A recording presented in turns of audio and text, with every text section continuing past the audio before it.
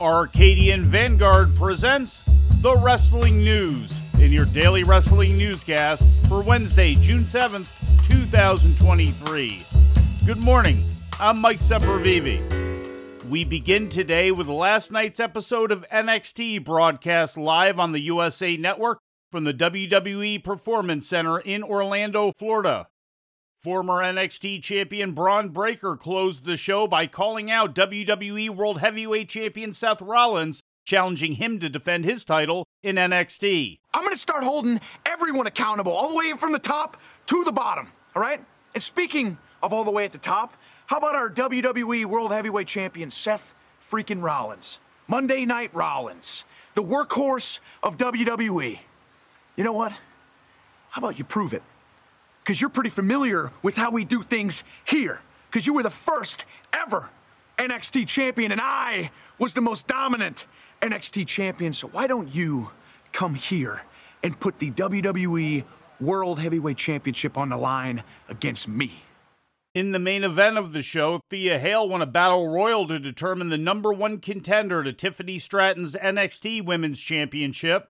Baron Corbin made his official in-ring return to NXT earlier in the night, pinning Trick Williams. This was Corbin's first match on NXT television since being called up to the main roster in 2016. Ava Raine had her first match on weekly NXT TV, joining with her Schism teammates Rip Fowler and Jagger Reed to defeat the Creed brothers and Ivy Nile in a mixed tag match. Raine picked up the win for her team, pinning Nile.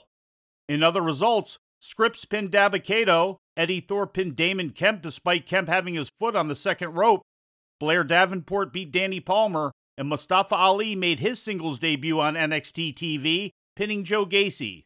After the match, the Schism attacked Ali, but were run off by Tyler Bate and North American champion Wes Lee. That's what he's thinking about. Big powerbomb, and look at Ali in his eyes. Realizes, sensing, there's a little bit of urgency now, is Ali. Yes, indeed. Back to the top rope. Here we go. Looking down, 450. Wow.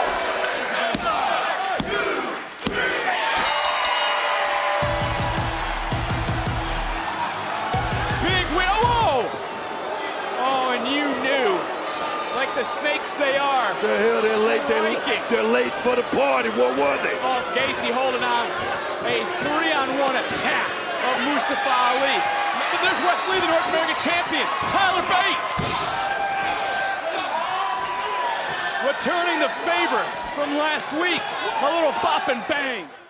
In ratings news, Monday Night Raw drew an average audience of 1.828 million to USA Network for last Monday's episode, up more than 13% from last week's 1.611 million, according to Showbuzz Daily. The hourly breakdown was relatively steady, with Hour 1 drawing 1.827 million, which grew slightly to 1.898 million for Hour 2, then fell to 1.759 million for the final hour, marking a cumulative loss of 68,000 viewers over the course of the show. In the key 18 to 49-year-old demographic, the episode drew a .56 rating, representing 726,000 viewers, and marking an increase from last week's .52 key demo rating, according to WrestleNomics. The show came in first place for the evening on cable TV in the demo, up from fourth place last week. In National Wrestling Alliance news, NWA World Women's Champion Camille celebrated 2 full years as champion yesterday. Camille captured the title on June 6, 2021, from Serena Deeb at NWA When Our Shadows Fall in Atlanta. She remains undefeated in the NWA. Camille tweeted in commemoration of the milestone, quote, 2 years of title defenses, 2 years of continuous growth, 2 years of turning the Burke into the Brick House. Thank you all for being there for the ride, end quote. Camille is the 6th woman in the 73-year history of the title to reach 2 years as champion, following Mildred Burke, June Byers, the Fabulous Moolah, Mischief, and Jazz. And in news from Japan, So Daimonji defeated Dylan James in a match to determine the new All-Asia Heavyweight Champion on a card presented at Yokohama's Radiant Hall yesterday by the Pro Wrestling Land's End promotion. Established in 1955 in the Japanese Wrestling Association, the All-Asia Heavyweight title was originally created for the patriarch of Japanese Puresu, Rikidozan, who was the first champion and held it until his death in 1963. After the demise of the JWA, the title was carried over into Giant Baba's All Japan Pro Wrestling through the 70s and 80s and was taken over in 2017 by Land's End with permission from Baba's widow, Makoto Baba. And before we leave you today, we'd like to remind you that however you consume your content, you can find the wrestling news 24 hours a day and 7 days a week across social media. On Twitter, follow us at Wrestling News AV. Our Facebook page is also Wrestling News AV. The Wrestling News can also be found on the Arcadian Vanguard YouTube page. And for those who utilize Amazon Echo devices, just tell Alexa to play the Wrestling News podcast. And remember to make sure you add podcast at the end. Once again, for daily updates, breaking news, and more, follow the Wrestling News across social media. And that's the news for today.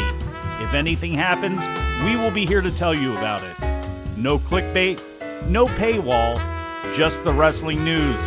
The Wrestling News is a division of Arcadian Vanguard, and the Wrestling Newscast is a production of the Arcadian Vanguard Podcast Network.